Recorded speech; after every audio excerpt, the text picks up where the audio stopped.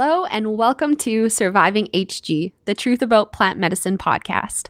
I'm your Canadian host, Tori Moline, and I can't wait to share with you all the brave, untold stories of women who faced Hyperemesis Gravidarum and courageously chose to use plant medicine. These stories carry with them raw experiences, brave vulnerability, and ultimately the intuitive powers HG moms have deep within inside of us. This podcast marries two untalked about subjects, HG and the generation of women who were silenced, and the natural yet stigmatized powers of the cannabis plant. HG is the picture-perfect illness candidate for cannabis, but because it involves pregnancy and growing a baby, doctors in the medical world are reluctant to try it and to recommend it. Decades worth of propaganda still contributes to many people, including these doctors' outlook on plant medicine. In some places like the UK or Texas, for example, HG moms who choose to use cannabis out of survival to save them and their baby are persecuted. In other places, HG moms are given a hard time by social workers, family members, partners, hospital staff, and their OB and midwife. HG moms deserve justice after centuries of suffering. HG moms deserve to know about plant medicine as an option during HG pregnancies. HG moms deserve to know there are other women fighting just like them and making the brave decision to go against the social norms and choose plant medicine. HG moms need education, resources, and community after centuries of being deprived from it.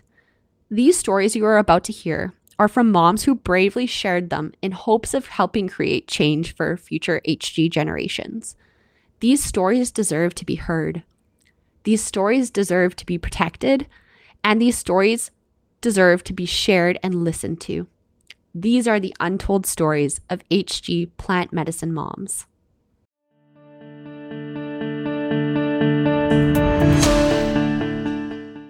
The next HG story is from Grace in Ontario, Canada. Grace had Hyperemesis Gravidarum during the same time as me, actually. We both got pregnant in December of 2020. So Grace had Hyperemesis Gravidarum, but she also endured Wernicke's Encephalopathy, or WE. WE is the severe progression of Hyperemesis Gravidarum.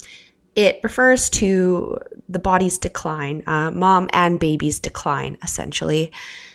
Grace bravely shares her story about HG and WE, how plant medicine played a role in helping her, both cannabis and mushrooms, and the journey she's been on since, her healing journey. I met Grace through my platforms talking about HG last summer, and her and I really bonded over our unique experiences. In this episode, we talk about a lot of things that have not been talked about before. Perhaps some people in the medical world would be more scared to talk about them, but because we are not medical professionals, we're just two gals having a conversation about our experiences, we want to put these subjects out there. So let me know maybe if you also know about these subjects.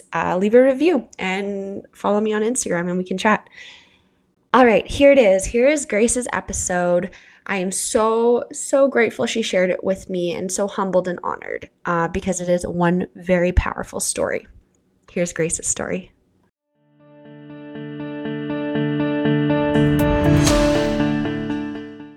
I feel like it started so authentically and you were posting like what we needed to see, like the fact that your early days were like, here's my tips of like deep suffering survival of like get an electric grinder so you're not like dying at the vertigo and the sweating of twisting a grinder for some reason. Even that is like the most basic of human operations, to twist your hands. And we couldn't even do that without vomiting. And you were like, here's my survival techniques. It's so like authentic.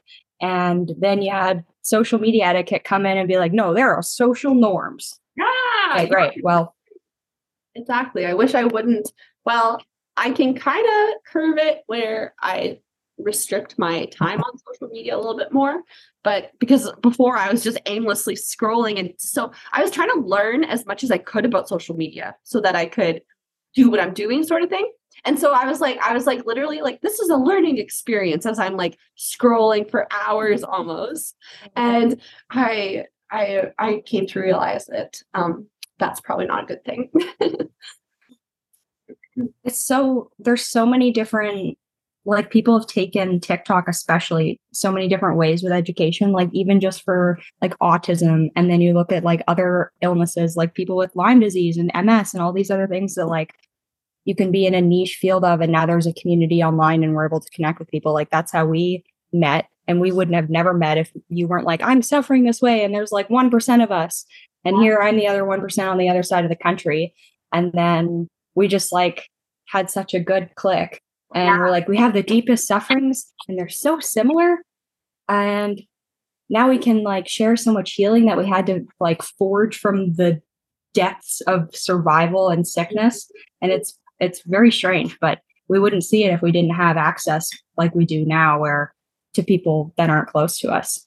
Yeah, I think TikTok is or even social media in general, a great thing, but also like a not so great thing. But one of the great things being the community that's just like instantaneous. Well, I mean, for us, we had to do a little bit of searching. And I think if someone has HG now, maybe it's, I don't know, sometimes I show up on For You pages of people who just get HG, which is good. But I think they still have to dig for us a little bit, which kind of sucks. I hope like one day it's just easy to find our community, you know? And it's just crazy that until this year, like it didn't even exist. Like to think if I would have gotten pregnant like 4 years ago, I wouldn't have found women who also went through it pretty much. Yeah. I guarantee I would. Sorry. Oh, I just said, I guarantee I wouldn't have, or if I did, it would have been many years later type of thing. Yeah. I was pregnant and looking online. I remember searching things into like Pinterest and things into Instagram, being like hyperemesis. And it was like these drawings that these other traumatized women have done, which were like the ultimate foreshadowing to be in my art therapy traumas. But just all that was out there was like Pinterest sadness drawings and like one little children's book on Amazon called like Mama Has Hyperemesis Gravidarum just for a little while. Yes. And I ordered that. And then I think in my grief tragedy, I set it on fire in the bathtub. Anyways, but that's what was out there at the time, nothing. And then I know that if you search now a little bit and you do your research, it's like anything. If you do the proper research and you're looking into your health stuff the way you should be and like have a good mindset, I mean, good research, I'm saying, would absolutely be biased. Like you've got to go in with a bit of a bias, like the medical system that we have set up is not going to help what else is out there. You're not going to TikTok for medical advice. You're going to see people who've suffered through it and then survived through it. What did they do in the meantime when they're in survival mode? Not what are these doctors telling me to do and take all these meds and whatever. It's not helping. What do I do in the meantime? And then now we're seeing like your electric grinder thing. That was a survival thing that I couldn't get for whatever reason, could not find anywhere. But it's like techniques and tips like that mean the most in like the immediate that we're now seeing come up via social media because it's quick sharing. And that's what we need. Yeah, it's like grouping together of all the brains that have been and walked through the same hell. And then we're able to produce these ideas that have never been produced before, which is really cool. Like and exciting. I feel excited by that. Oh, me too. Yeah. Me too. Because we were pregnant at the same time, December 2020, right? So I was going to say at that time on the internet, you're right. I remember searching like forums, which who does that anymore type of thing. I remember, just scrolling, reading women's stories from like years ago type of thing. Nothing current, no one I could connect with. That's for sure. There used to be this app, there still is this app called What to Expect. I think What to Expect, something like that app. It's a baby app, pregnancy app. And there was a group on there because that's where I first discovered like pregnancy groups, like mom groups sort of thing. And somehow I came across Ganja Moms, which is a board on there. So it's like a forum. It is a forum on this app. Yeah.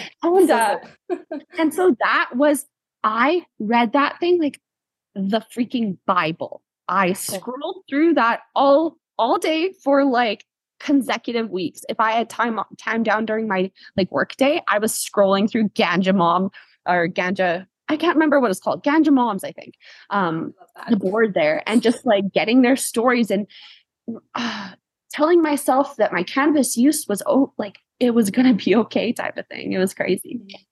But yeah, you should reach out to them and say, I thought it was, and read this like a Bible. They could use that for like a mounting technique. Yes. That'd be a cute recover of their book or something. Yeah, I should. As well as the Blunt Blowin' Mama podcast. Have you ever listened to that before? Yeah. I definitely have reached out to her and told her how much her podcast saved my life, because at that time that was one of the only cannabis podcasts out there. And then she was talking pregnancy, breastfeeding, and it was like taboo to the world. But I was just sitting there like, oh my God, like you are my savior.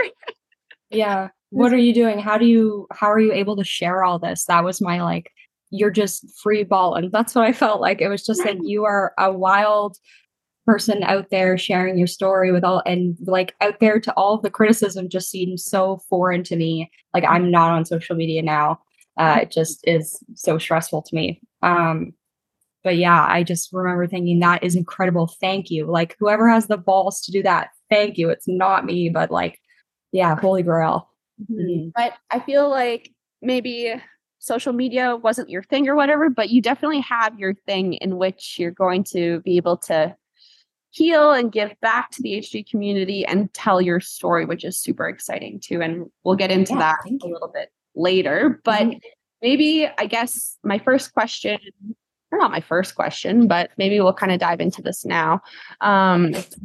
So let's start off with, when was the first time you ever consumed cannabis? What was your relationship with it prior to HG? Okay. I think in teenagehood somewhere. I think I had passively smoked a joint at a party and wasn't a fan. That was like my first, and just like neutral, nothing good, nothing bad. I'm fine. I'm good. Okay. And then I became a medical patient, specifically just for CBD. I did not want the psychoactive part of THC. I didn't understand it, to what I do now, obviously. And I was after the CBD to help with anxiety.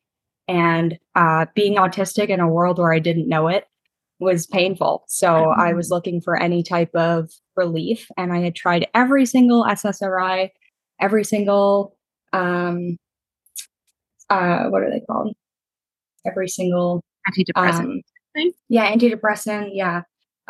Stimulants, everything. And I was looking for help. Yeah. And so I went to CBD and I was reading a lot about it. And I previously had a non-epileptic type of seizures they were psychogenic, non-epileptic seizures. So what they were was like a replay of trauma in my brain, just not able to get out. And it was like an autistic thing that we didn't know. And then MS later played into that too. So I was looking for relief. And reading the studies while I was in school for psychology, I saw a lot of promising things that I didn't really understand. And so I went after it, and I actually had to order the CBD to my dorm room. And the university I was attending at the time had to sign off on it, and it wasn't legal yet. And I was becoming a medical patient, and it wasn't legal in Canada yet. Oh no, it was, sorry. It wasn't legal for them to accept it at a university yet, but they were signing off on it because of my degree of suffering at the time. That's what it was. Yeah, I think in Canada it legalized 2017? 18. 18, yeah, I think around there. It was part of Trudeau's election promise or some kind of something. Right. Anyway, that's politics. Got that out. But. Right. And so you ordered this, and it was kind of crazy that you were ordering CBD. Like, oh my God. Wow, what a time. Yeah, I had to get these big heads of this university to sign off on it. It was like, and they didn't really understand. And I was like, oh, I used to have seizures. That's just what I kept telling everybody. But that was not really what I was after. I was suffering mentally, having to like exist in that just horrible holistic world that I was not meant for. So, yeah. And so you recognize the benefits of cannabis for your health, for your mind, for your well-being, really. And so when you became pregnant, when did you know that your body really needed the cannabis and it was going to help you? When the CBD oil stopped working. So I had been taking it like crazy, crazy doses. Like I was ordering it from the supplier, the medicinal supplier, like once a week, which was their maximum allowance. I was getting the maximum dose they would let me take. And I was going through, I think, like a bottle. They sell like little 30 milligram bottles at the time, Right. a day, just trying to get some relief. And it was really helping. And I think I didn't know I was pregnant at the time when that was happening, but I had the precursors of HG, and Hardy was like pretty nauseous just as a human being. But sorry.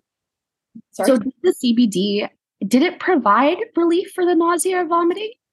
Like on a scale of 1 to 10, what would you say? Honestly, couldn't even tell you. Probably, I think it probably helped my body process what was going on, but I don't think it helped for the nausea. Ah, okay. Gotcha. Yeah. So then you decided maybe you need something a little bit stronger than CBD? Yeah. So my partner, sorry, I'm used to calling him Braden when we speak to you. It's weird. My fiance, Braden, very lovely. He smoked a lot of weed growing up since he was, I think he said he was 18. And he was coming over constantly. And what would happen was I was not wanting the psychoactive of the THC. And so he decided that he could smoke a bowl and then like baby bird it into my mouth when I was nauseous to keep the THC and hopes of keeping like the bad things from the smoke. Whatever nonsense I had going on in my mind at the time about cannabis, I did not understand. But I was so sick, I just needed it. And he's like, I'll just blow the air back in your mouth and you'll feel a little relief. And even from that, I felt a level 10 relief, and I would cry in tears of relief, because it was just this sudden absolute body. Like I felt like if anything would help the most autism, it would be weed. And it just felt like all of that pain I was carrying suddenly just dropped. Mm-hmm. And I was like, oh, okay, I did not understand what this was. Right. I need to smoke. I need to like figure this out and feel it. I did not go at this intuitively at all. I went like at it with logical mind, and that is not how you approach drugs. Logical mind is the science of what you're doing so that you're safe, not in your trip. You need to experience things intuitively. Anyways, yeah.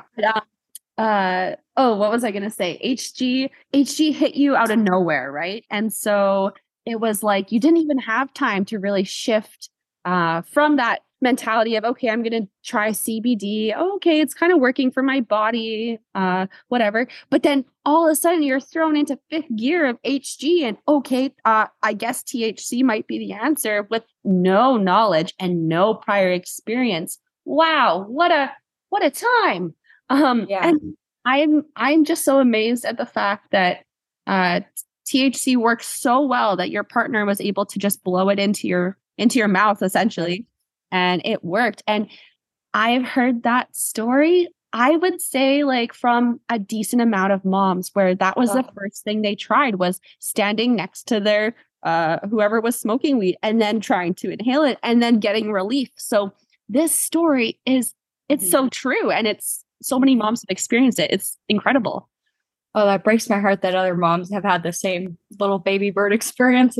It makes me emotional thinking about it now, but it was like, I did cry at the amount of relief. And what was crazy was I would crave the smell of it, like of weed, to be around the smell of the weed when my partner would bring it over. And then I loved it. And whatever I could smell in my house for food was making me vomit constantly. I couldn't obviously keep nothing down forever, but the smell of weed made me salivate. It was like, I need that in my body. And I was craving it so deeply. I thought, I got to listen to that. I'm throwing up constantly. And the only thing I feel is that my body absolutely needs this. I'm following it. I don't care.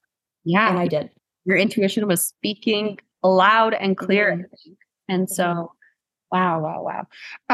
Maybe let's rewind a little bit. So I love that we started off with how cannabis really, really helped you. But let's go back to how maybe your doctor or maybe other things didn't help so much. So let's go back to the beginning of your pregnancy there. What was your pregnancy planned, unplanned? Like, what was the vibe kind of thing? The vibe, love it. The vibe was fear. The vibe was shock. Not planned. My partner and I had been together, I think, maybe 6 months at the time. We weren't living together yet. You're pretty young too. Yeah, 19, turning 20. Yeah, about to turn 20. Yeah. And I had just moved to the city for university a couple years before that. And I was doing my degree, and it was the middle of COVID. And my girlfriends encouraged me to make a Tinder account over a wine night. It was FaceTime. It was lockdown, and we were all bored and miserable. And it was right before an exam. So with that being said, so when did you find out you were pregnant? Did you take a test? Oh, okay. This is a good one. I had a dream. So Braden and I had fallen asleep, and it was like 4 a.m. It was like a Saturday morning. And I had a dream that two of my teachers, one from elementary school and one from high school, were yelling at me to take a pregnancy test in my dream. And then I was running down the hallway, and then there was this little boy in like yellow rubber boots that ran past me quicker than I could get to him. And I went to follow him, and then I woke up. I think it was like 3 or 4 a.m. And I wasn't even half awake. I was half awake, I guess. And I stumbled to the bathroom, and I took a pregnancy test, and I woke up very quickly when immediately there were two lines, like immediately. That, yeah, you're supposed to wait. And so I was half asleep, and it was just shock. You can hear it still in my voice now. It's just, I don't know how to piece the sentence together because it's still just a shock. I was not awake, not expecting that. The dream I had was strange. It was 3 a.m. And then I had to go wake my partner up. Poor Braden. He's like, "Are you sure the lights are on? Are you sure you see two lines? I don't know. It's 3 a.m. Are you sure you can see? You don't have your glasses on." I was like, "Oh no. All right. Well, I think so. I'm going to go cry in the shower now." And I just let him sleep. I just was like, yeah, I don't know what to do with myself. I just cried in the shower for a little bit. And, yeah. Oh man. Did the nausea or puking kick in soon after that kind of thing? I don't remember when it started, but I had a good couple of weeks. We were really afraid because I had stomach issues before I was pregnant when I was a kid as well. And we didn't know if I was going to react super badly. We knew my mom had hyperemesis and that I was likely to suffer with it, but we were really keeping an eye on it, and I was doing okay. And then I noticed when that CBD started to wear off slowly, I noticed the effects I was going through then, a bottle a day. And I thought, oh, this is not going to be too good. This is not helping anymore. Because usually even the taste of the CBD oil, I think it is as a bit of a conditioning thing to my brain, had trained my brain to feel a little less nauseous in that way. But that wasn't helping. And that was my clue to, start having Braden blow the smoke in my face for a little bit first. Right.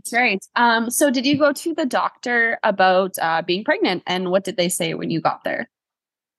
Oh, right. So I actually had an appointment with my cannabis doctor via Zoom first before I got sick. And I said, I don't know what to do about the CBD oil. Do I continue it? I haven't done any research yet. I'm talking to you as my provider. And he was like, yeah, I actually can't recommend anything to you. We don't, like, as a Canadian government, we cannot say anything to you about pregnancy and marijuana use at all. At the time, I was only using the CBD. So he was like, if it's helping you, please do not stop taking it. He emphasized that. Said, if it is helping you, please do not. I said, okay. So I've got the green light then. Thank you. And then he said the legal stuff and we were good. But then when I started vomiting, and it was the cyclical vomiting that I had experienced previously in my life, where it's lethargic and your brain, it's a different level of consciousness. I knew I was in trouble, and I just took myself to the ER. I was in the ER constantly, and they were, I'm rolling my eyes. Yeah, I don't have words. Maybe I'm just going to pause for 1 second. When did you have cyclical vomiting syndrome? And how old were you? Can you describe it a little bit, just in case maybe someone listening might also relate? Oh, sure. Yeah. I had it a couple of different points in my life. When I was put on stimulants the first time as a child, I had cyclical vomiting really bad, and night terrors as well. And sometimes you'll see them go hand in hand. And the cyclical vomiting is a different, like I said, it feels like a different state of consciousness. Your mind is in pure survival. You're not really awake. You're vomiting. You're like falling asleep. It's like when you have the flu so badly that you just are falling asleep anywhere. Yeah. It's like that. It's just impaired beyond belief. Yeah.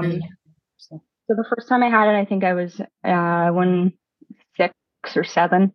And then again, as a teenager, the first time I went on birth control, I had cyclical vomiting for like a couple of months. And then I got off that birth control very quickly, but that was another time.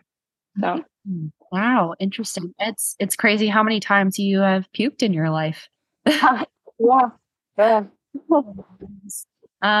Okay, so I guess now getting back to your visit to the doctor. Oh, you had your cannabis doctor kind of confirm that, CBD, if it's helping you, fantastic.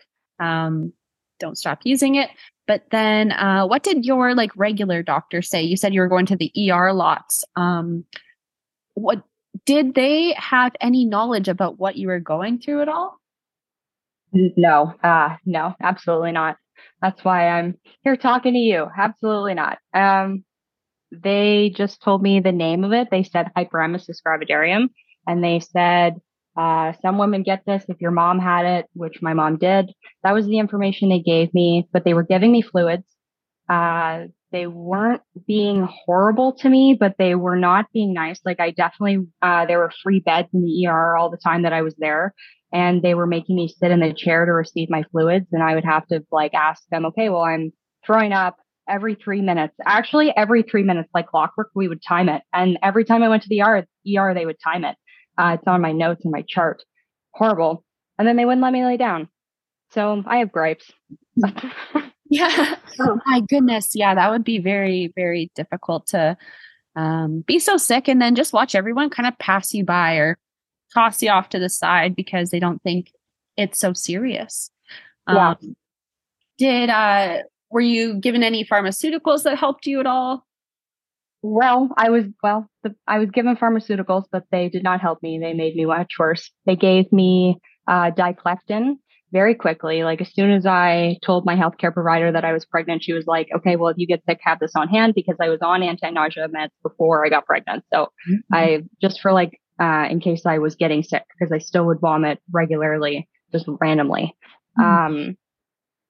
So she was like, take these instead of what at the time I was taking Zofran. And then she said, you don't want to take Zofran when you're pregnant, but if it gets so bad, you have some. Then I was taking Zofran throughout the pregnancy.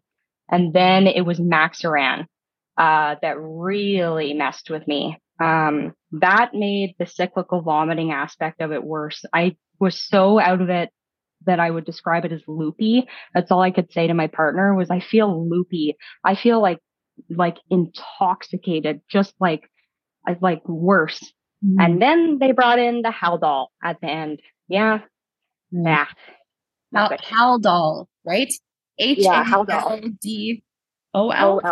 Yeah. So Haldol is a benzodiazepine. It's under the same class of drugs as Xanax and Ativan. So it's prescribed for panic attacks. They use low doses of it for medical procedures. It's pretty common. You'll see it for people just with anxiety disorder or panic attacks. The problem was you shouldn't be, they were giving it to me at the end stages of my decline into the Wernicke's encephalopathy, if I'm saying that correctly, encephalopathy. And I think just for pure survival methods, because I was so at the end stages of survival that they were trying to help me, I would say, but it definitely was not a good drug. Yeah. How did it affect you? Did it make your vomiting worse or? It was the mental state. It was the hallucinations that was bad in the hospital. Yeah. Yeah. Right. So being given all those medications and you are starting to kind of describe your decline into the word you used. That's the first time I've ever heard it. What's it called? Wernicke's encephalopathy. Right. Can you explain that a little bit? Yeah. So what happens when you have, you can get it from different things, but specifically it's a severe deficiency of your thiamine and your B1 vitamins. And did your doctor diagnose you with the Wernicke encephalopathy, or were you kind of figuring out this on your own? So at that point, I had been hospitalized for a couple of weeks when the first time I heard them say Wernicke's encephalopathy. And that was someone who knew what they were talking about was coming in, and it was a different ER doctor and different doctor that was coming in to do I'm not sure. I was so sick at the time. I don't really remember a lot of what was happening, but he came in and he said the term and explained it to me. And I had enough basic biology, like high school and first year university, to understand, okay, your vitamin B1 is just depleted. Your thiamine is gone. So basically the brain starts to shut down a little bit. And the Her Foundation has a lot of good, they have a really great pamphlet. I'm just going to look through it here because gets really sciencey. So even to say Wernicke's encephalopathy, it's tough. Like we're just going to refer to it as WE because it's So, but it basically describes the state of your body kind of declining, right? It means that it's thrown you into, or the deficiency of the B1. And was it something else, or is it just B1? Vitamin B1, your thiamine. That's just throwing you into essentially shutdown mode, hey? Yeah. And so I'm just gonna the initial signs and symptoms. I'm just looking at the pamphlet here because it gets so sciencey. I suffered through it, but it's hard to remember all of what it is for other people to know if they have this on top of HG, because this is what happens when you have HG for so long, or just quick enough. Some people don't develop it at all. Some people have it a little bit, but it's where things start to shut down real bad. So it's good for people to understand. So the initial signs and symptoms, it's a different impaired mental state. Like I've said, a lot of the mental state was totally different. You feel like your mind is on a different planet, survival mode.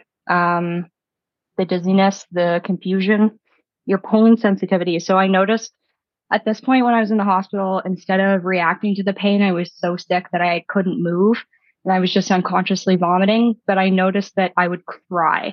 So my pain sensitivity was becoming emotional. That was a big thing. So you notice your emotions really start to get to your head as well. They mention mood changes. They say depression and irritability in it, but I was crying, probably just from, sadness. But says pain, your abdomen, your abdomen and your muscles. I'm just shaking a little bit. I might drink some water. Yeah, no worries. And you don't have to continue if you don't want to either. No, that's okay. I think I haven't gone over the science of this, and my body is a little stuck in remembering what those final moments before the decline were. Like, I think I just need to reset a little bit. It had to go back there to remember the science of it. It's tough. I'm very well versed in this, very fluent on the neuroscience of it, but to describe it in science terms to someone who's suffering with it, my heart just stops a little bit. True. It's also hard to walk through your story, even though maybe you've done it before, but to walk through it with even with me, like someone who can understand a little bit, and also to know that others listening might resonate with what you're saying. Like you were just saying, it's so powerful. Yeah, it's such a beautiful time for it too. I feel just very thankful for the timing of it. And I'm at the point now at 2 years after it, exactly where I'm like, okay, I can kind of share this and I still feel the suffering of it. I'm still suffering with it every day.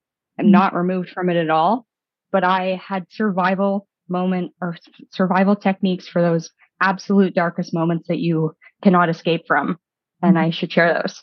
So I'm excited too. Yes.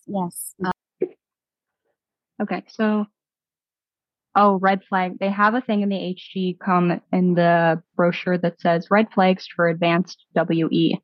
This is a quote, any of these signs necessitate immediate and aggressive thiamine administration with methodological correction of electrolytes and other B vitamins to avoid death or serious long-term injury. That was a cited study from 2007. And some of the symptoms that go down there, some of the tougher ones, hallucination, which I had, hearing loss I have, aphasia I have, or had, epileptic seizures. Neat. I did not know about. Hypothermia, mental status changes, memory loss, cognitive impairment, gait abnormalities, which I have, means your balance is always going to be off a little bit. Your walking, your stance is always off. I have to be always leaning on something. That's the cause of that. Respiratory difficulty and failure. And then you get into the cardiac symptoms, which I also now have another heart condition because of this. Pulmonary and peripheral edema, heart failure, cardiomyopathy, which is what I have, hypotension, tachycardia. Tachycardia is a high heart rate, which I also have. And then arrhythmias, which is imbalance of heart, or your influx of your heart rate. It's not stable. Arrhythmia is like not stable. Anyways, the science of it is tough to get through, but about 20%, that's what their stat I'm just reading here from a 2019 study, 2 years before me. About 20% of those with WE do not survive. And about 68% develop severe cognitive problems. Neurological damage or death may occur in the children as well. So, yeah. Oh, wow. Mm-hmm. That is extremely good information for people to know. Mm-hmm. Wow. Yeah, it's crucial. It's vital. It's so apparent how, and you've described it yourself, how much it affected you afterwards and currently and in possible future times. And the outcome of it all, of course, affecting your baby. That's just it's so amazing that you're here today and that you're sharing this story with us. And so I thank you for having the courage to be here and to share that with us. Thank you. I think what really captured my, like, not attention, but like I was just like, wow, what a great way to kind of get through hell. With your story was how you coped with all of this. And I was hoping we could talk a little bit about that because, if there's other moms facing severe HG turning into potentially WE, going through similar footsteps that you walked, maybe they can, I think, or what am I trying to say? Even myself in that situation, I think I would be like, okay, what now? How do I continue to live in this world after that? And so, I was just wondering if you could speak a little bit about how you coped with all of that. I don't have many memories. I really tried to get some back through I did hypnotherapy and I did somatic experience therapy, which I'll talk more about in the art therapy. That's more where I found healing with the art therapy. But in the immediate moments, it was like remembering what the window looked like in the hospital. Like those are the moments that you're going to want to hold on to in a really weird way. Yes. Yeah. My question was like, how did you cope in those moments, or what sort of thing did you look towards for hope? Yeah, it was like the little things that you could see. Because in that state, you're so sick, you're not able to see much in a weird way. Like your vision is impaired. That is a science stat. But you're an ultimate. It is pure survival mode. Like just hold on to what you can. And I don't remember. I just remember that window. Is there anything in those days, weeks, months following that a partner or a family member could do for someone in that situation that would help? Like, even if it's just, I guess, of course, holding space for what took place. Would you have benefited from people maybe bringing meals or something? Or did you feel like you didn't want to see anybody? But yeah, it's tough for me to answer. My answer is clouded by the pandemic a little bit. My partner actually wasn't even allowed with me at all for the last few days of my decline, and then to also have my baby taken from my body, and then to say goodbye to him as well. He was not allowed to be present for because of the mandates at the hospital at the time. So my answer about community is clouded by trauma. Yeah. Same. I don't know. Yeah, that's okay too. That is okay. I don't know if people would have helped. There's nothing like there's nothing that you can do at that point. You're dying. They're just going to be there. But then that's hard for people too, I guess. Yeah. The dream was the first thing that happened because I was still in the hospital. Right. And that was obviously like the dream is like my birth memory, unfortunately. And that was was that like 24 hours like after it happened, sort of? Or when did the dream take place? Sorry, just for my own timeline, I guess. Okay. There's the dream of there's the sedation, which is like my birth memory. And then there's when I woke up in the sunroom here and had another DMT trip but they were 2 days apart. So one was in the hospital, and then in the next 48 hours, I had the next one. Right. So that's why I was like, oh, maybe we have to go back because there's so much to it. Yes. Okay. Do you want? It's just like it's a dark place to go back to. So where do you want to start off? You tell me. Okay. I'm not sure. It took me a long time to figure out what actually had happened. And if it was, because at the time, going by medicinal standards, I considered it a hallucination, considered it a dream, considered it something that my brain made up to cope with what was going on. I didn't fully understand what I understand now. I had to go to hypnotherapy for a while to really remember all of what I could get back. And that took many, many months of repair of my brain to get any memories back. And they weren't all like fluid memories. They're all in a dream state. So they were all manipulatable and they were all like a lucid dream. I could change the setting and I could change all these things. And it was a very weird state of consciousness. And then so that was my existence in the very final days is what I got from the memories back through hypnotherapy, like my final moments of decline. And it was just a very weird conscious state, obviously very impaired and very sick and dying, right? Yeah. That's what you expect. Yeah. So the science of that, I had to learn about a lot. And when I found out about, this is going to sound a little, when I found out about DMT, when I found out about how the brain, well, there's no science, they like to say there's no scientific evidence that DMT has ever been found in the brain, that the brain makes it. We know that the body makes it. We know that it is the chemical produced when you die, and when you are born.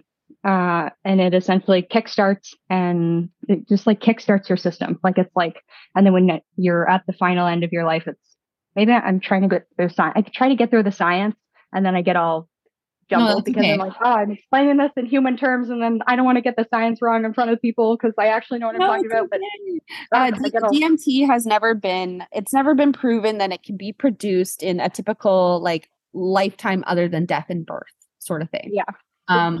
But for people in situations like yours, there's, what's the word?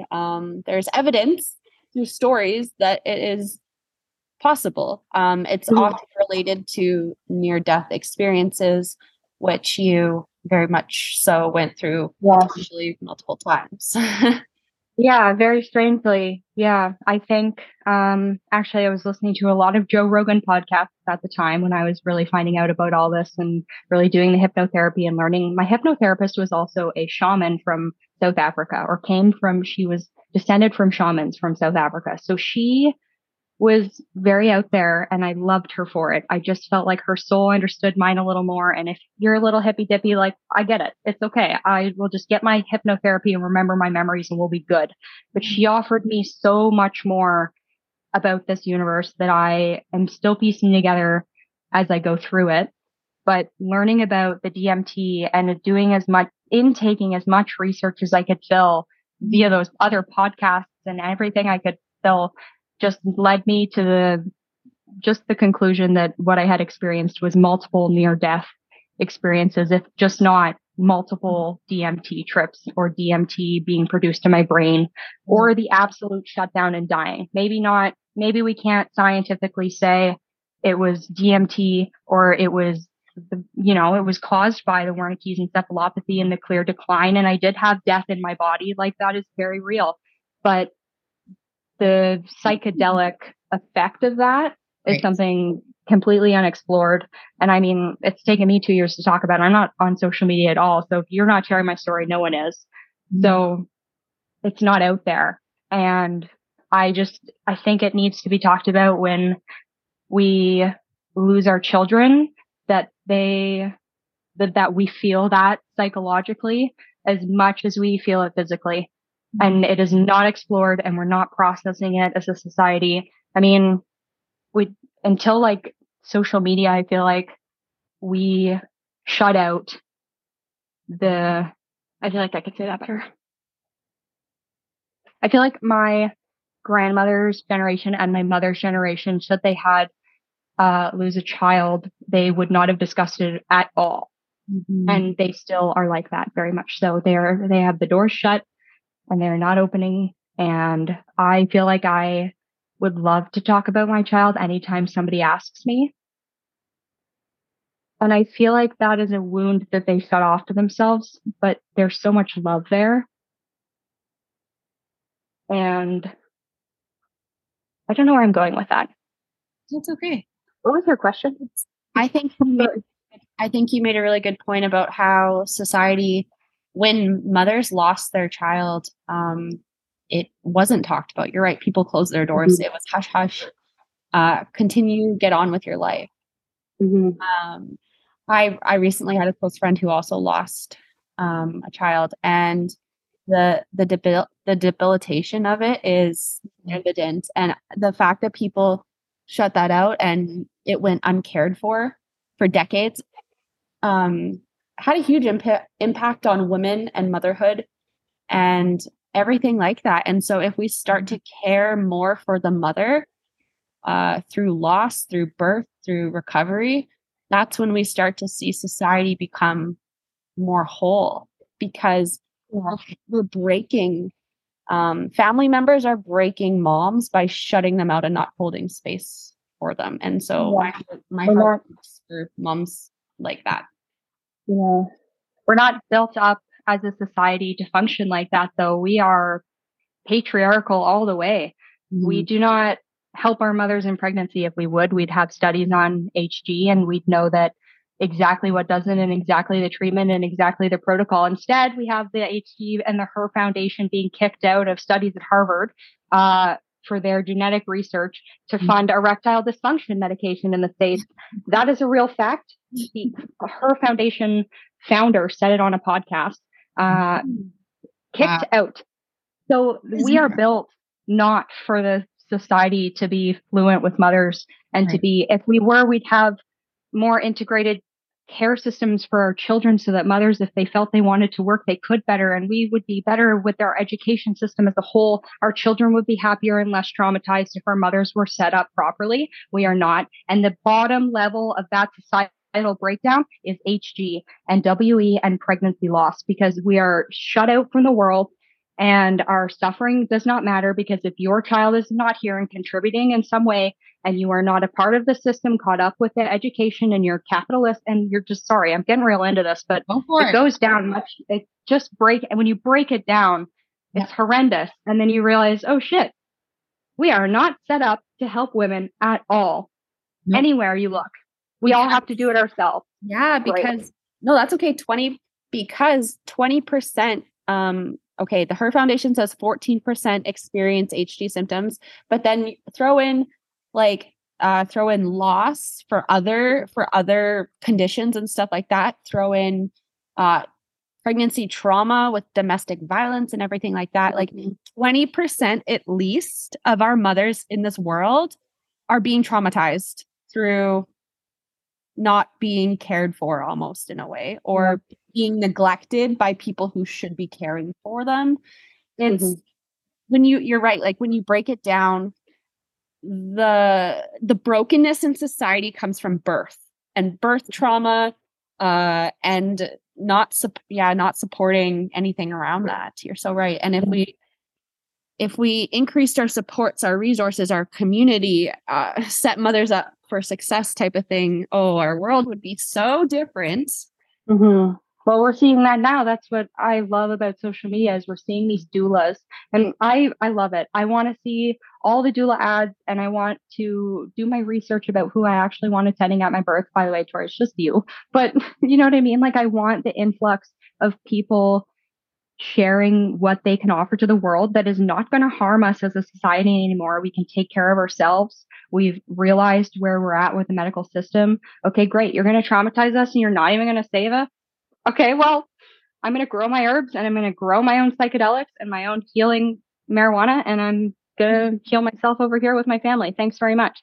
No, thanks. It's just, when you break it down, it really was shocking to me in the healing process of how much I had to just trust my intuition, which was so deeply, deeply, deeply wounded by the education system, every one of them. And yeah, just horrible. But if I hadn't gotten out of it, I would not have healed from it. So. Right. I wanted to revisit the topic of DMT for a second. Because I think a lot of people would question, okay, DMT happened to you. Okay. Like, what now? Like, what happened? So from my experience, I think DMT changes your state of consciousness. It connects you. It almost like connects you more to yourself in a really traumatic way. But yeah, the biggest thing I can say is it changes your state of consciousness and the way that you see the world.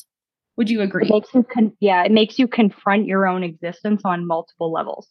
I'll get into that, but like, you have to surrender to the fact that you exist here, and okay, you got stuff to do. Like, things are not great. If you do not fix things, you're not going to live here much longer, and you have a job to do. Yes. It really put my life into focus. And perspective. It was as if I had removed myself from my body and my life, and I was looking down at my life, and I saw it all. I saw the past, the present, and I think an after effect of DMT is thinking about the future on a more regular, almost obsessive basis, because you've been exposed to your whole lifetime. Does this make sense? I'm describing my own like kind of DMT experience but mine, I don't think mine was like as much as yours. And so I'm just curious to see like if you also resonate. You perceive time on a different wavelength. Like, I find, even being a little autistic, I'm not a little autistic, I'm just definitely autistic, but being autistic, I had a different perspective of time. And it was that ADHD concept of, oh, she's always late, or, oh, she can't like stop playing when we're trying to work, or it was always like a medicalized version of it. But really, I think I was just deeply, deeply intuitive about how I felt things should be. And when I put my time and my energy into it, and that was more important than some man-made concept of time. And that was very deep in the DMT trip, because when you're talking about time concept, you see I had 3 different versions of myself in both of my DMT trips, and they were all present, and we were all aware of each other, and we coexisted in these little universes. And when I came out of it, I was like, oh, I just had to come find my time. This was just my time now. This is why I felt my time should be mine. I have time to create these things. And so when you look at yourself from the future, you're like, oh, when will I have time to create more? It's a different concept of time opposed to of like a man-made concept. It's like, what will I bring to it? Yes, I agree. I agree. It's almost, I would say, a negative thing about it though is it kind of like makes you like a little stressed out almost. Oh yeah. Okay, Yeah. not the only one. Not the only one. It's a little, it's, you Well, know, keep in mind, we look for patterns, especially being autistic. We look for patterns. We look for safety, especially the traumatized mind. We're like, okay, well, what's in the future? Am I going to be hurt again? Am I going to be wounded again? Okay, well, I know safety. So really changing my outlook on understanding how deep my misunderstanding of time was really changed my anxiety and my worry habits instead of the deep wound of what's out there. Am I going to be hurt? It was more like, if I bring all of my love to the table and I'm creating all this, then it's not that big of a deal. That's beautiful. Actually, I like that. Yeah. Yeah, DMT is something that needs to be explored more, and the correlation with HG women and DMT needs to be explored. So, well, I think that we have the science. I can put it together right now in non-scientific terms. We have HG, and it is a proven genetic disorder that is or dysfunction, at least genetic cause. The GDF15. And then you have the extended version of that, which would be the Wernicke's encephalopathy, which is the bottom barrel of death and illness from it. That is the end of life from it. And the fact that I somehow survived it and had this DMT trip with these other people that have experienced near death experiences as well, being similar, or the drug DMT, then we know there's more to it. And the pathway from HG, sorry, maybe I got a little too excited. The pathway from HG to DMT is the fact that our brains and our bodies are absolutely shutting down and dying. Mm-hmm. Yeah. Just for months. I think I remember my therapist telling me that our brain signals to us that we're dying. So if you experience, I guess if anyone else is listening and you've experienced HG for the whole 9 months, for example, you're getting told criticism or I guess the scientific skepticism of what you could say I was experiencing would be more of the cachexia, which is what kills 15% of cancer patients before the cancer. Any type of cancer, that's a broad statement. That's a broad research statement, but it's true. It is the feeling of when your brain tells you you're dying. So a lot of HG moms experience this where they're like, I felt like I was dying. My brain was telling me I was dying. Mm-hmm. That is very real. There is a scientific word for that and a diagnosis.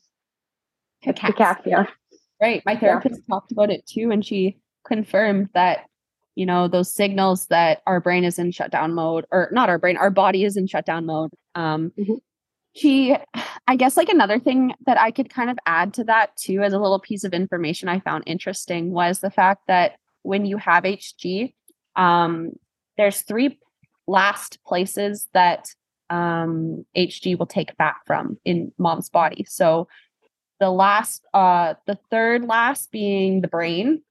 Most HG moms get to that point where their brain is affected, where fat is being taken from their brain, which affects brain function. And so, most HG moms are actually affected by that. And then the second would be the heart. And I think you were probably affected by that one. Yeah. And then the baby, taking fat from the baby. Typically, most HG babies are smaller. So one could make the case that happens for a lot of HG moms too. But it's interesting how our body functions through being told it's dying. Yeah. Or how we're shut off from the world and made to think it's just vomiting when we are actually in a state of dying and paralysis because of it. Oh my gosh, I almost forgot about that part where we're just relating to each other so deeply on this darkness level, but then it's like, okay, wake up, there's a real world out there that doesn't think that HG is severe. It's so nice to talk to you because it's paralyzing with the rest of the world because they don't think it's real somehow. And it's like, I actually almost died. Right. My child did die. And the rest of the world's like, vomiting, nice. Yes. I feel that. Genetic disorder. Sure. It's just aggravating. And then for those moments where we're like, oh, that deep suffering is so shared. Oh, wait, the rest of the world. Yikes. Yeah. Oh no. I'm not sure when I first came to the conclusion that art was going to be my medium for a lot of my emotional processing and the grief journey. It really, that sounds much more profound than it is. It started with the somatic experience therapy, and my therapist at the time was encouraging me to draw what I was seeing in these flashbacks, or like draw the somatic work we were doing to heal from those flashbacks was really more the point of it. So when we go back to the memory of what was really upsetting, and I would feel it at the top of that peak of the pain, you have to go back and you feel it again in your safe body now. And you put yourself somewhere safe. So mine obviously was always the treehouse and the mountains, and there's a little river. And I always went back there. And to have a mental landscape where you can go back to is very key. Right. But I can't accredit that to all of my own consciousness to heal that way. That landscape was created by the DMT trip that I had experienced. So that place I was able to put myself that was so healing and took me away from the pain was also a deep, deep, deep inner consciousness and like, a brain shutting down. So I had this visual in my head of something that came from great sickness, but was so beautiful and then had the potential to be so healing. And that somatic therapy brought it out. That was the initial drawing of like, I'm drawing mountains and I'm remembering this visual and I can't get it out and I don't know what I'm seeing. But when I think of this, when I'm remembering these hospital horrors and the awful everything, I go back to this. All that comes in my mind is this visual of these mountains, and it's where I protect myself in the treehouse. Mm-hmm. And so I think I would suggest that a minor version of that, if you were in like a state of immediate trauma and you're like, okay, I am going to have to face some horrors today, put yourself somewhere safe. Even if you just create it in your mind quickly, just put it the most beautiful place you've ever been. It could be the beach. It could be, just take inspiration from mine. It could be a tree house. I had a nice little stepping stone river. That helped me a lot to be able to go back. And then when you feel those feelings, you don't disassociate to put yourself in that scenario, but you think, okay, well, my body is safe where I am, but let my mind picture something else to know I'm safe. Mm-hmm. And just bring yourself down, because in those immediate moments of grief, when you're at the peak of the pain, you don't want to run away from it. So I'm not saying put yourself in the mountains and run away from the pain you're feeling of the grief, but in the PTSD depths of it, when your mind doesn't need a break, that is very important to listen to. Right. Mm-hmm. That concept of a safe space. Oh, that's so powerful. And that could be that's important for HD too. Well, yeah. Really important. Mm-hmm. Oh, totally. Yeah. I remember one of my therapists we were walking through my story, and she kind of had me do the same thing in a calming sort of, what's a calming thing to you, Tori? And so I would always envision myself like kind of like swimming in an ocean, just like the breath work and everything like that. Mm-hmm. Oh, speaking of breath work, I think that another thing with DMT is when your breath work changes. So with vomiting, your breath work would change on a regular basis. And so something about the breath work changing is connected to DMT. I know someone who knows a little bit more about it. I'll have to explore that. But yeah, so that's kind of interesting. But yeah, I would love to learn about that. Yeah. I would love to learn about that. That sounds, I feel that very deeply. I resonate with that. That sounds like the breathing is something, especially when your esophagus is damaged and your diaphragm is damaged and your pelvic floor is damaged from the vomiting and then labor of all kinds. Yep. Horrors. How are you supposed to breathe properly? Of course, your brain and body are going to get less oxygen. And that is a key point in many, many impaired mental states and everything else. But yeah. So the art therapy the art therapy was going well for you. All right. What got type very- of what type of art do you do? Can you describe a little bit to them, like maybe what you use? Yeah. Okay. It was really, I had to go into my inner child for this. That was the original activity. And my happiest medium was the 100 box of Crayola markers, the 100 colors. It was my happiest childhood memory of color and like just so exciting. I could use all the colors and I didn't have to share with anyone. And they were just all mine all the time. It was like my inner child was the happiest it had ever been.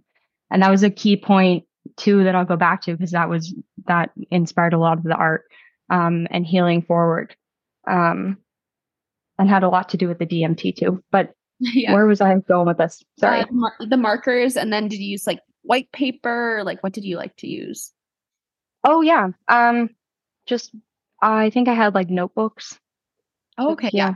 And then you did some on your, is it your iPad? Oh yeah, I do the drawings on the iPad and the Procreate. Yeah, the app I use is called Procreate, and I think it's like $16 or something. And I originally bought like a fake Apple Pencil on Amazon. I think it was probably $25, and I was like, okay, well, let's see if I like this, and then I'll spend the money on a good one if I really am good at it. And then I did it within a week, and I realized how easy it was. And then in the most kind of like niche autistic way, Procreate and the app Notion allow you just like complete control and creativity in a like data function and art way. Right. So I kind of just took those and ran, and now but those are really good tools for, I think, any mom, like, or any person going through a hard time like that, to use both those apps type things. Mm-hmm. It organized my thoughts. Notion has a really good journal aspect, so you can organize your journal. So I would write different poems and different like memories or things I wanted to remember in the media. That was a big thing too that I did, actually. I forgot about that. I would write different things that really made me happy. And it was like the smallest things, like the sunshine, and like, you're just dying. So I laugh about it, but write it down. You will go back in those memories, and it's like really nice to have because you actually will feel the memory, and the grief and the pain are there with it. But I'm glad I have that. Right. So that's important too. Sorry, what was your question? Oh, I don't even remember, but I think those you just described, or earlier you were having trouble describing how you coped or whatever, but I think all of that, what you just described was how you coped. And that is so, so beautiful. Finding, like you said, the smallest little things. I remember I also really was grateful for the sunshine. That was like the only thing that really I could look at every day and just be happy kind of thing. So that's powerful. How are you kind of doing now in terms of, I don't know, the past year? So it's been about 2 years since everything took place. How is your body and mind still affected, either negatively and maybe positively too? In the imminent, I would call it first 18 months, like until 6 months ago, I wouldn't say I have had the let alone cognitive function, let alone physical ability to function like a normal human, like completely incapacitated, disabled. Like I'm vomiting every hour still. What they say is that if you have HG, you have it for another month, however many months you have it. So like 1 to 2 months for every month you suffered HG. So you would have experienced that aftermath of the PTSD puking that I talk about. Yeah. Yeah. I'm not sure. It was I had to heal my gut. I went to the naturopath and did a gut microbiome thing and had to find out what was wrong with all my gut, and supplements and diet had to change. And it was just a complete rehabilitation. I mean, I couldn't walk for a while. I was just in bed vomiting. Right. I've heard another mom describe that she couldn't walk well either. Yeah. That's the Wernicke's encephalopathy then. Because it affects everything. You can't, I didn't know how to walk. The sunlight, although I liked the sunlight in the hospital when I was not able to move, when I was still in my home and vomiting before hospitalized, the sunlight was so bad I had to turn off all the lights, close all the windows all the time. The daytime was the most painful. Yeah. Which is another symptom of the Wernicke's. You're so depleted from any vitamins that the sunshine with the vitamin B is like way too much. Oh, wow. Yeah.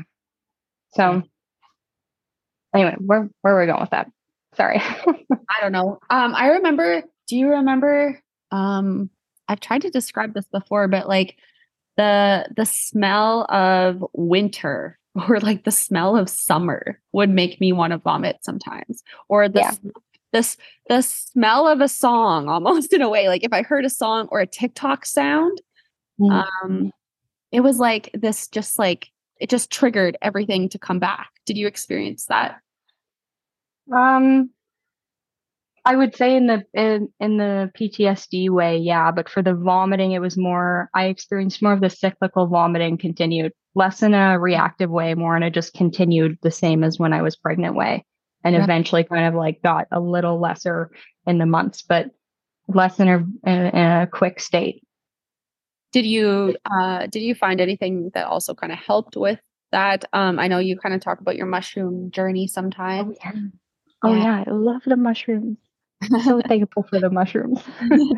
Yeah, that was a huge one. So after the hypnotherapy, and I had been at a really good place with that, and it settled with a lot of my memories and really felt like I could trust myself as a guide going forward. Like I felt like I had this intuitiveness back that had been taken from me as a child. Like I just felt like I was whole.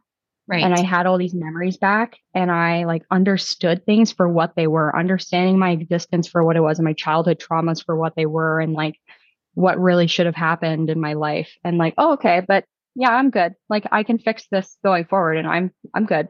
Right. And that was really a key point of that mushroom journey before I did them, was to be like in a good place. And I knew that before I was going to do them. I didn't want to be in a state of shock or in a state where I was worried it was going to send me into a PTSD episode. I was really afraid of that. So I remember too. Yeah. I took all precautions to avoid it. I mean, I set my entire living room up with just like nice little salt lamps and like a diffuser with different smells. So if I needed to like take myself out of it, had safe things around. My 100 colors, that box of 100 markers, that was there for me to color. Yeah, that was important. But then when I did them, I just got this like deep inner peace, and I was like, oh, I'm chilling now. I don't know why. It was like, oh, okay, I'm going to be okay at life, in a very like nonchalant, like it just felt so deep and profound. But then to speak about it, it's like, yeah, I just feel like I'm okay. And that is a win. But I'm still disabled by everything that's happened. I mean, my body is not great. Yeah. But I'm acceptant of the fact of where I'm at and doing what I can to meet myself where I'm at, which is a profound thing I didn't even have before I got sick. I was constantly trying to do more and be like, I was taking all these drugs to feel better, and I didn't understand why I couldn't function like a normal person in the world. And like I had to take all these drugs to be really good at school, and then to do what? Like work with autistic kids? Okay, well, I'm autistic deep down, and I deserve like a quiet home and like, accommodations and these things that I just needed to put in place in my life to meet myself where I was at. And I was never going to meet myself where I was at if I hadn't had done the mushrooms at all. I just accepted my brain for what it was and went, oh, okay, you just need like some things to help you. All right, cool. Like it's just very chill now. It just feels very easy to say, but that's why I'm having a hard time wording it, because it feels like a true acceptance that feels so deep within me that I'm like, oh, it's just how it is. And then I forget that I lived a life of such like autistic pain existing in this world and had these horrible traumas. And then day to day now, I'm like, oh, okay, well, I can't do all these things and I need to sleep after I go grocery shopping, but I'll be okay. Like, yeah, it feels fluid now. I feel good. Yeah, fluid, yeah. Or yeah, that's a really good word. Coherent, cohesive. I just feel like one. Yeah. The processing it helps you with is pretty cool. Well, at least in my experience, it helped me process a lot of the trauma that happened, like you kind of said there. Oh yeah, it wasn't like I did one trip and now I'm chilling. I had to cry it out on bathroom floor and in the tub. And true. Yeah. Maybe we could talk about that, because I guess maybe if people are listening and they're curious about using mushrooms to heal from this kind of stuff that we're talking about. It's definitely a process. I started to notice improvements maybe 2 months into consistently taking the mushrooms. But yeah, you don't notice it at first, you're right. And it can be a little crazy at first. Your set and setting that you were talking about earlier is fantastic and such a key point, because sometimes it can get a little bit crazy. Yeah, and to give you're so right. To give the setting and something purpose is meaningful. My first trip to really cry it out, because to say it's so chill, you're right. I forget. I'm like very lived experience now, and it's very profound to say, but like when you are living day to day, suffering the pain, and you can't feel it alongside the love at all, like you just feel so broken. Yeah.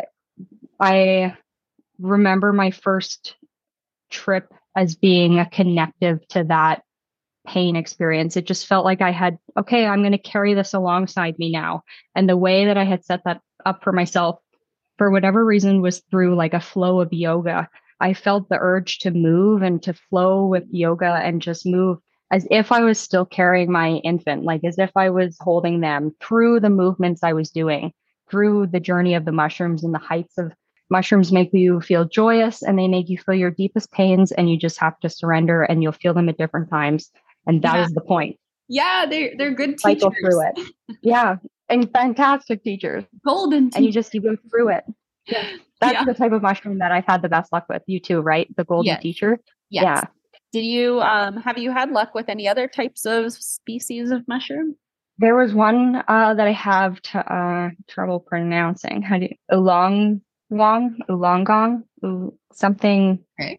Yeah, I could look it up, but I took it, and it was a very different experience. It was not the deep psychological evaluation and like trip that I would describe the golden teachers can give you. Right. I took it when went camping, and we were in the forest, and the sunshine was so bright, and I just stared at the trees. Like it was it was not really what I was looking for. It was more of, I think, what people are popularly trying and like describing and looking for when you're not working to do the trauma work and like feel your deepest wounds and cry through them with some yoga. But I agree. Yeah. I also experienced some that were not my favorite. Which kind? Penis envy was the worst. Oh dear. I think you've told me that before, and I think I probably reacted to holy. Who named it? What's the scientific name? Yeah, I have some here. So when you come, maybe you can try it and see how you think of it. Okay. What did it do to you? What was your effects? I was in deep shame the entire time. Oh shit, maybe I don't want that. but I took I don't know. But then so it's one of their most popular kind though. So like everyone is different, but there's a girl in California who saw me doing mushrooms. And so she sourced them out, got some penis envy, took them. Bad trip, and was like, Tori, like, what happened? Like, I thought something good was supposed to come of that, and I was like, oh no. And then she told me the strain, and I was like, oh my god, me too. Like, I could not, but I don't know, everyone's different. But yeah. And then I've tried 4 other kinds that were kind of mediocre. Mazapatek is all right. That one's fine. I would do that one again.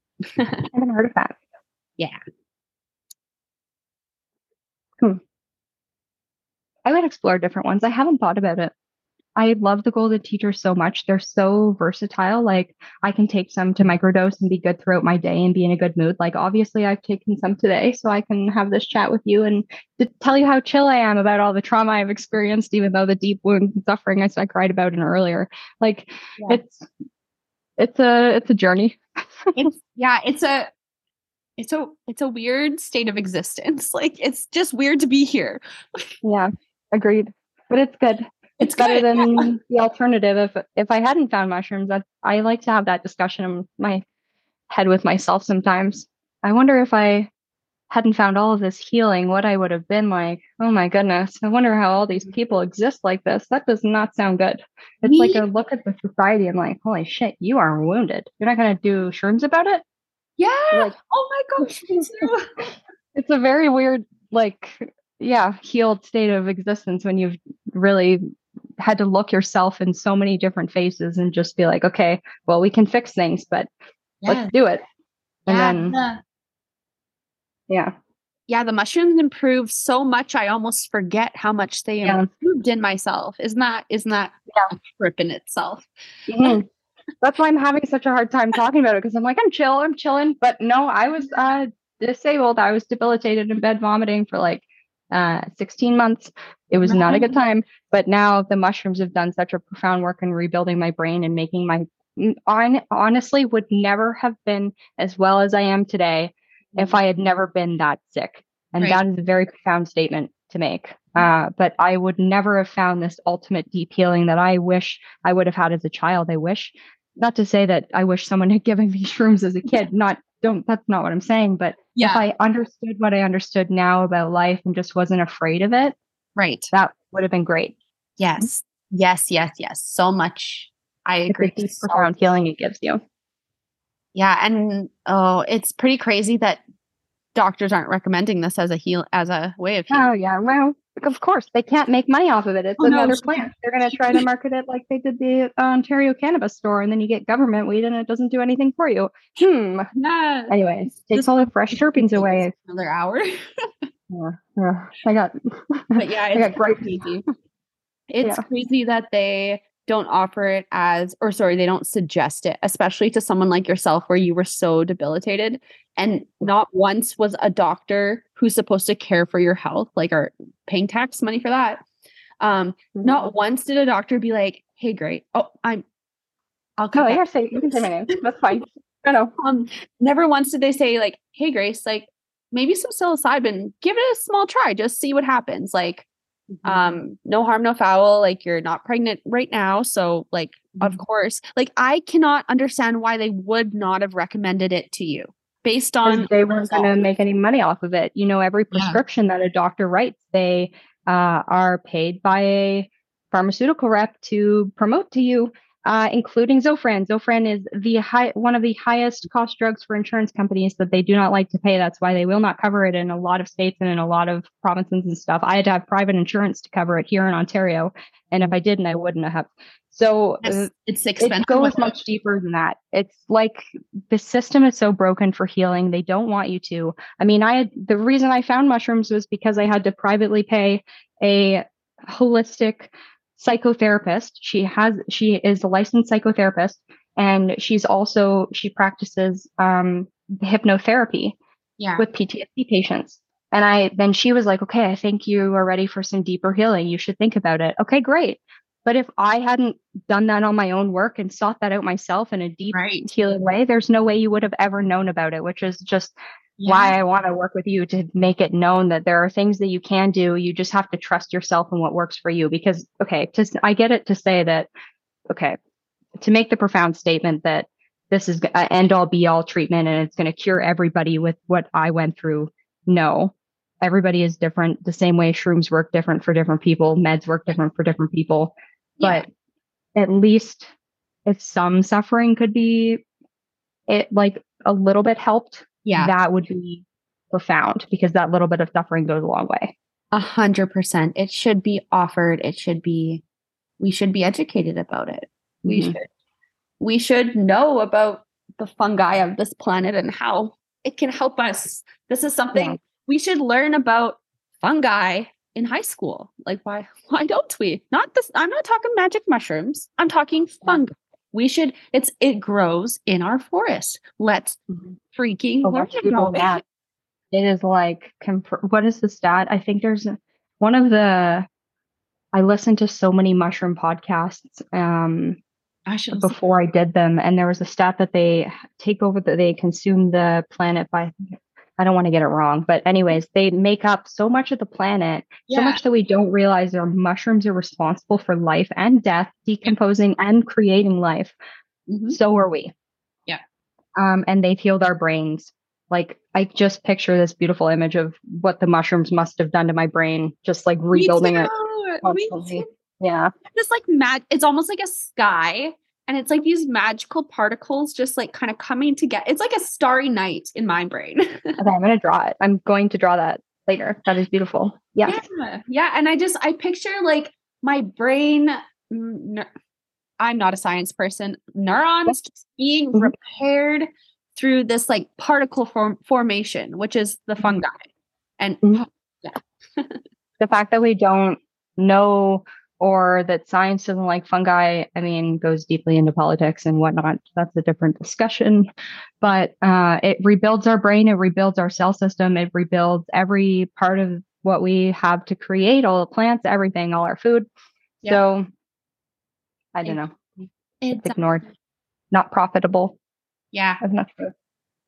That's the basis of it. And that how can you patent mushrooms?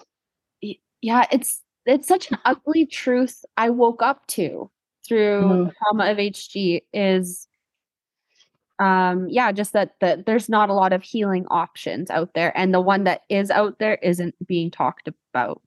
Specifically for this demographic of women who have been neglected for centuries, like and it's just like if we all put some effort into changing this, like doctors and everything like that, like our world would be so different. It's just uncovering, I don't know, it's so hard to explain. There would be a lot less suffering, I'll tell you, because the mothers would be less suffering, the babies would suffer less, babies would be healthier childhoods with less traumatized moms who are trying to cope and survive still in like debilitating illness and a genetic disease that isn't acknowledged.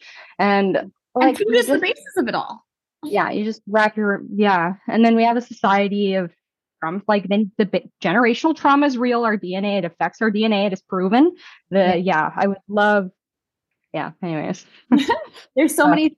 We didn't even get to talking about our theory of HG and like trauma being stored in the body. We didn't even get there. Yeah. There's so much to talk about, but I guess we could touch on it a little bit in case I've discussed it a little bit with like some other people, and I can see how.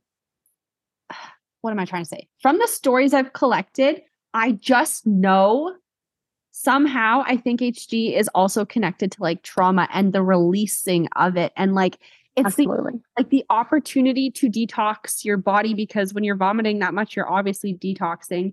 But obviously when you get to such a state where it's like bad, you need the interventions, of course. But to have that detox is perhaps not so bad if you're able to like medicate with like cannabis and stuff like that. I actually believe the detox can be good for some people. Yeah, I think there's a lot that we don't understand right now about the science and the detox and why that cannabinoid system works in the detox. Why was I actually salivating to the smell of cannabis and like actually craving weed to keep me alive? And like I knew in a deep, profound way it was helping me and I wasn't vomiting as much versus all the drugs they pumped me full of that made me sicker and then almost led to my ultimate demise. Yeah, but you see the difference of like what your body actually needs, and you'll see it crave it at the deepest depths that it can be. Like I was dying and my body was like, weed, cannabis, it will help you. And then they were like, no. Why? I was dying and it was helping. Oh, that makes me so upset. Yes, I also kind of craved it too in a way. And then that relief of like, I remember when I first kind of tried it to cope with the vomiting, because I had taken a break because I quit because that's what everyone does, right? And then I remember doing it after like, I think it was like 3 or 4-ish weeks. So those 4 weeks I was dying. And then I tried it and I was like, I am alive. I am alive. Holy frig. And so the fact that moms who are pregnant don't get that feeling of being alive. And instead they're just on all of these pills in a hospital room. That breaks my heart. Yeah. But to go it's just awful. And then the endocannabinoid system and the cachexia, why are they affected like that? Because you do feel like I'm dying. And then as soon as you can get an inhalation of weed, it's like, okay, really, okay, things are okay. And you can talk yourself out of it as if you're a normal functioning adult. So I don't know. I don't understand the science of the connection of what the cachexia and the endocannabinoid system, how they function together. But why so many cancer patients yeah, it's why so many cancer patients are prescribed medical marijuana to be able to cope with that. And so if HG is like, oh, there was a statistic. It can sometimes be up to like, ooh, maybe don't quote me on this, six times harder than chemotherapy, like going through chemotherapy when you're vomiting. And like when moms are vomiting 50 times a day, like that's harder than chemotherapy, but yet we're not getting those medical marijuana prescriptions. Mm-hmm. That's insane. Insane. Yeah. It's all because it hasn't been studied. But what's blocking those studies? It's been pharmaceutical companies. Yeah, it's been studied enough to the point where they realize that they can't profit massively from it. They cannot patent a plant that other people can't grow that's against our human rights. So it's the same with the mushrooms. It's much deeper than, do we want our society to be well, or do we want to make money off them? This is a business. The birth of business. There's a great documentary. I think it's The Business of Birth, actually. Sorry. But yeah, great documentary about how much they'll charge you to exist. But if it's into that too, much deeper. Healing. Yeah. And society has created these like temporary reliefs for people. So alcohol being one of them, entertainment to an extent, social media to an extent. Society has always promoted these quick shots of dopamine type of thing. Yeah. So you don't get to heal from the core when you're consuming alcohol or fast food and like all of these like, I don't know, normalized things in society. But when you start to incorporate mushrooms and cannabis and plant medicine, like that's when you start to heal from the inside, and it makes you not want to do those distractions that were causing you to not heal either, which is also an interesting subject. Yeah, you and I both don't drink anymore, and we used to be very small town Canada. Yeah, just yeah, for anyone listening, like both Grace and I, we used to just spend our weekends kind of partying, right? Yeah, we both grew up in like small town Canada. I grew up in Ontario, and Tori's from Alberta. So lots of country music, lots of bonfires, lots of beer bongs, lots of beer pong. Yeah. Alcohol was so normalized, and such a tragedy that my gut was poisoned from such a young age. And it was just like so superficial. When I look back at it with all the healing, like I get that that's like the normalized teenage experience or like whatever, but God, and you talk about your partner's experience being home safe, like smoking weed in a basement. That sounds much better to me than being out somewhere in a forest with a bunch of booze. Good grief. Yeah. My partner, he was not really a drinker. Like he went to maybe a few parties in high school, but like not what I was doing in like university type of thing. He was at works as well when I was at university. So that was kind of different lifestyles. But yeah, my partner, if I would have met him sooner, maybe I wouldn't have made all those decisions that I made. You know, I had a lot of fun, but at the same time, mushrooms made me realize that I cannot continue to live a life like that, where I am just constantly coping with that, like, temporary dopamine and temporary relief from the pain and stuff like that. Yeah. I experienced something that I'm really curious to know if others experience this too. And this is the first time I plan to talk about this in my own kind of podcast, but like I experienced kind of reverting back to that alcoholism after following HG, because I was in so much pain, and it was the only way that I could socialize with people without wanting to disappear and cry. Actually, there was a lot of times where I would just be around people and just start breaking down because I would remember, I'd have a flashback. And and so going out, and I was like, okay, I'm going to have a couple glasses of wine so that I am more social and fun, because Tori is fun when she drinks type of thing. Cause that was my reputation before. And so I had to get it through my head. Like I knew, sorry, I'm turning this onto me a little bit right now. I'm so sorry. No, I'm happy. No, absolutely not. I'm happy to hear that. But I knew I couldn't drink alcohol after HG because I would vomit every single every single time. And I was like, okay, Tori, you used to have bad hangovers back in the day.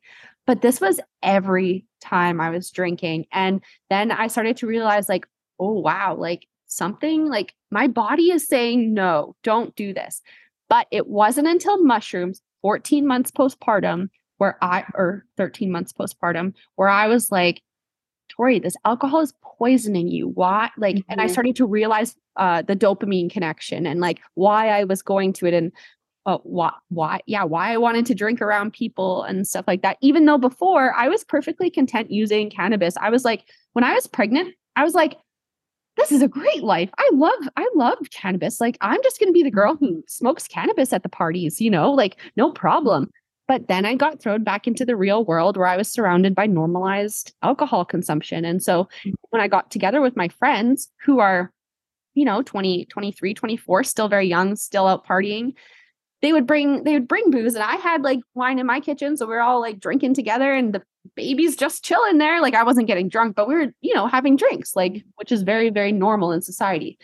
But yeah. And then I just started, once I did the mushrooms, I was like, whoa, let's stop this now because this is starting to get bad, because I started to numb myself like all the time. And when I made the TikTok account, I started to take in a lot of trauma from others. And to be honest, the alcohol helped me to deal with that sometimes because it was so heavy on top of my own story being heavy and like healing through it. Alcohol is like a little monster for me. Like it just destroys my life if I choose to kind of do it. That is a very common theme in addiction. We both come from families with addiction, alcohol addiction specifically. Yeah. It made me think about my family for sure. Yeah. And I did the same thing. I was weary of it. And the only time I drank, I actually was a mistake. And I took mushrooms that night earlier to go to a micro dose to go to an event, a work event for my fiance. And to attend. And that was really anxious thing. And I was having the same flashbacks and stuff still. And that was really tough. And I remember how awful that was. And then I made the mistake of having a glass of wine, not a big one, a glass of wine with dinner.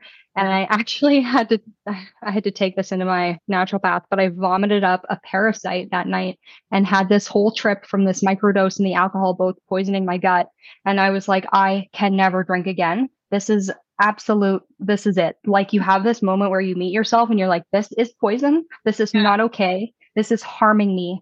These mushrooms are helping me. I've never, ever, ever felt like this. I will never feel like this again. And it was way too similar to HG. It would brought back all that in a PTSD way, but then also just in a similar, what was happening was vomiting up so violently. I vomited up a legitimate parasite that I'd take to my naturopath the next Monday. That was awful. Anyways.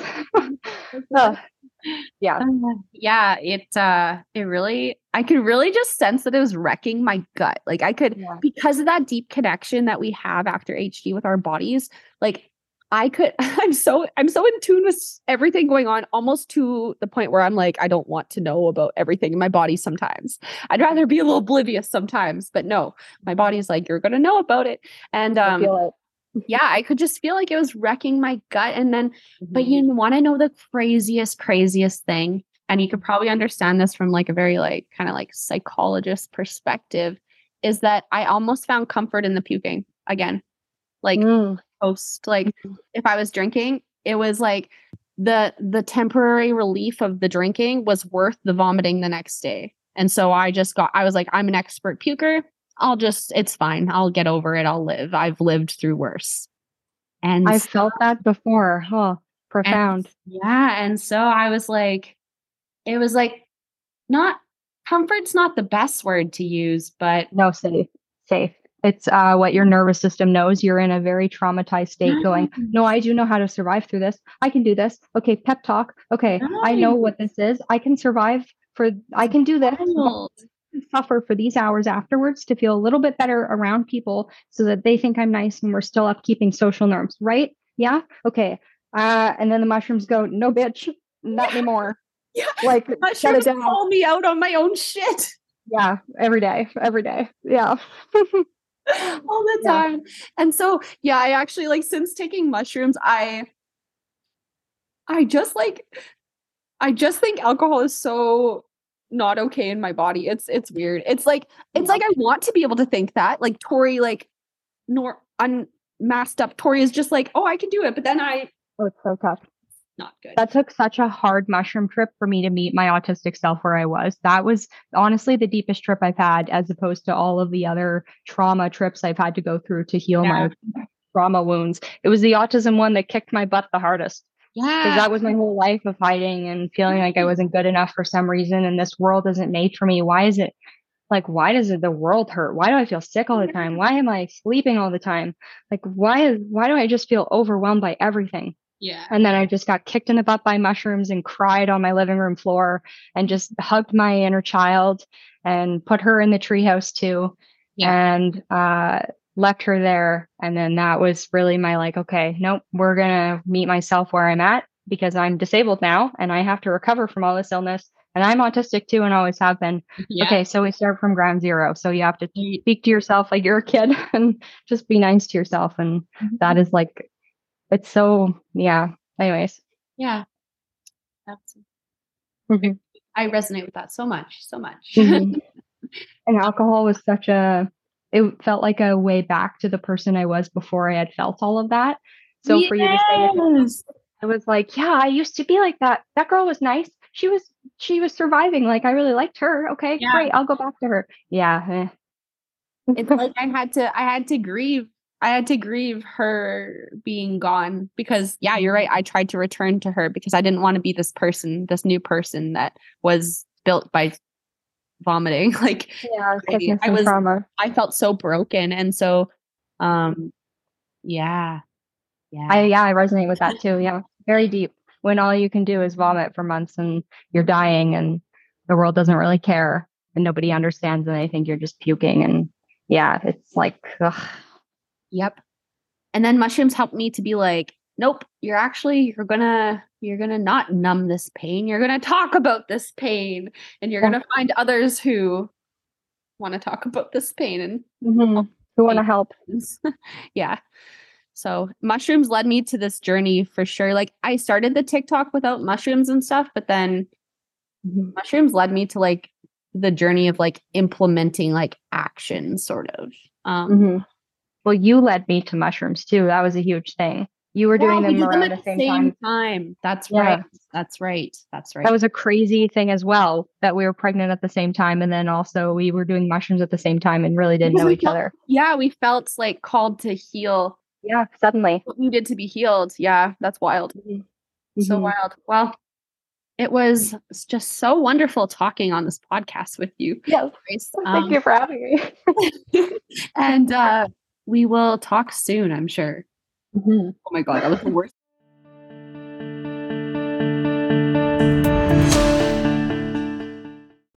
HG moms are some of the bravest women I know. We were built from darkness and had to rise above. We were given little help, resources, or community by those in charge of our care, but we created it ourselves once we could unite through the internet and tell our stories, where we could tell the truth about plant medicine and surviving HG.